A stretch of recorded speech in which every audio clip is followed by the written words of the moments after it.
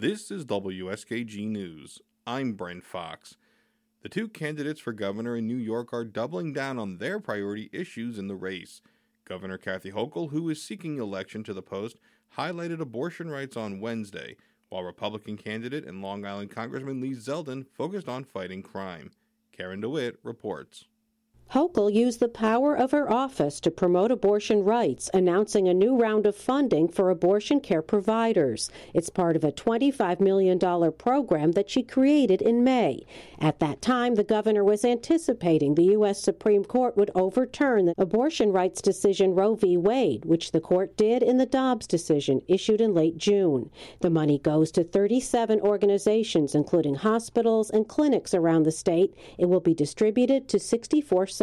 Hochul, speaking to supporters of abortion rights in New York City, says it once again illustrates her steadfast commitment to protecting abortion rights. This is the next stop on the journey to let the nation know that this is the state of New York, and we will protect a woman's right to a safe and legal abortion. It's happening here in our state. Hochul says she's also distributing an additional $10 million to step up security at abortion clinics to protect against potential vigilantism.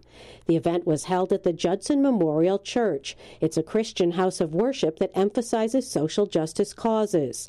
Hochul says she believes she has a moral responsibility to stand up for women's rights, which she says are being threatened by strict abortion bans in other states and by a proposed federal law to strictly limit abortions. God is out there on our side as we continue to make sure that women have the rights that are God-given rights. Hochul's opponent in the race, Republican Long Island Congressman Lee Zeldin, is opposed to abortion, though he said he would not interfere with the will of the people of New York, where the majority support abortion rights.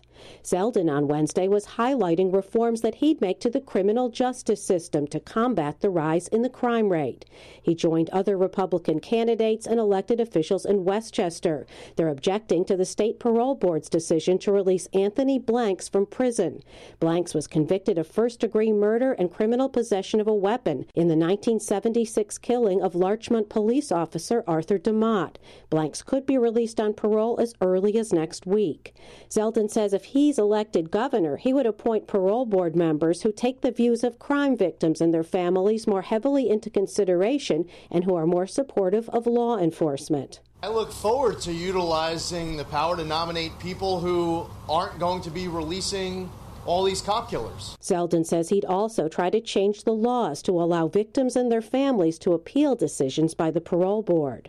Zeldin also wants to roll back the state's bail reform laws. They were approved by a Democratic governor and legislature and ended many forms of cash bail. We are also here today to demand reform, to demand change, to insist that the status quo is not okay. The congressman's own front yard was the site of a drive-by shooting on Sunday where two teens were shot and injured. Zeldin's two 16-year-old daughters were at home alone at the time. No one in the family was harmed, and police believe the incident is unrelated to Zeldin's role as a candidate or a federally elected official.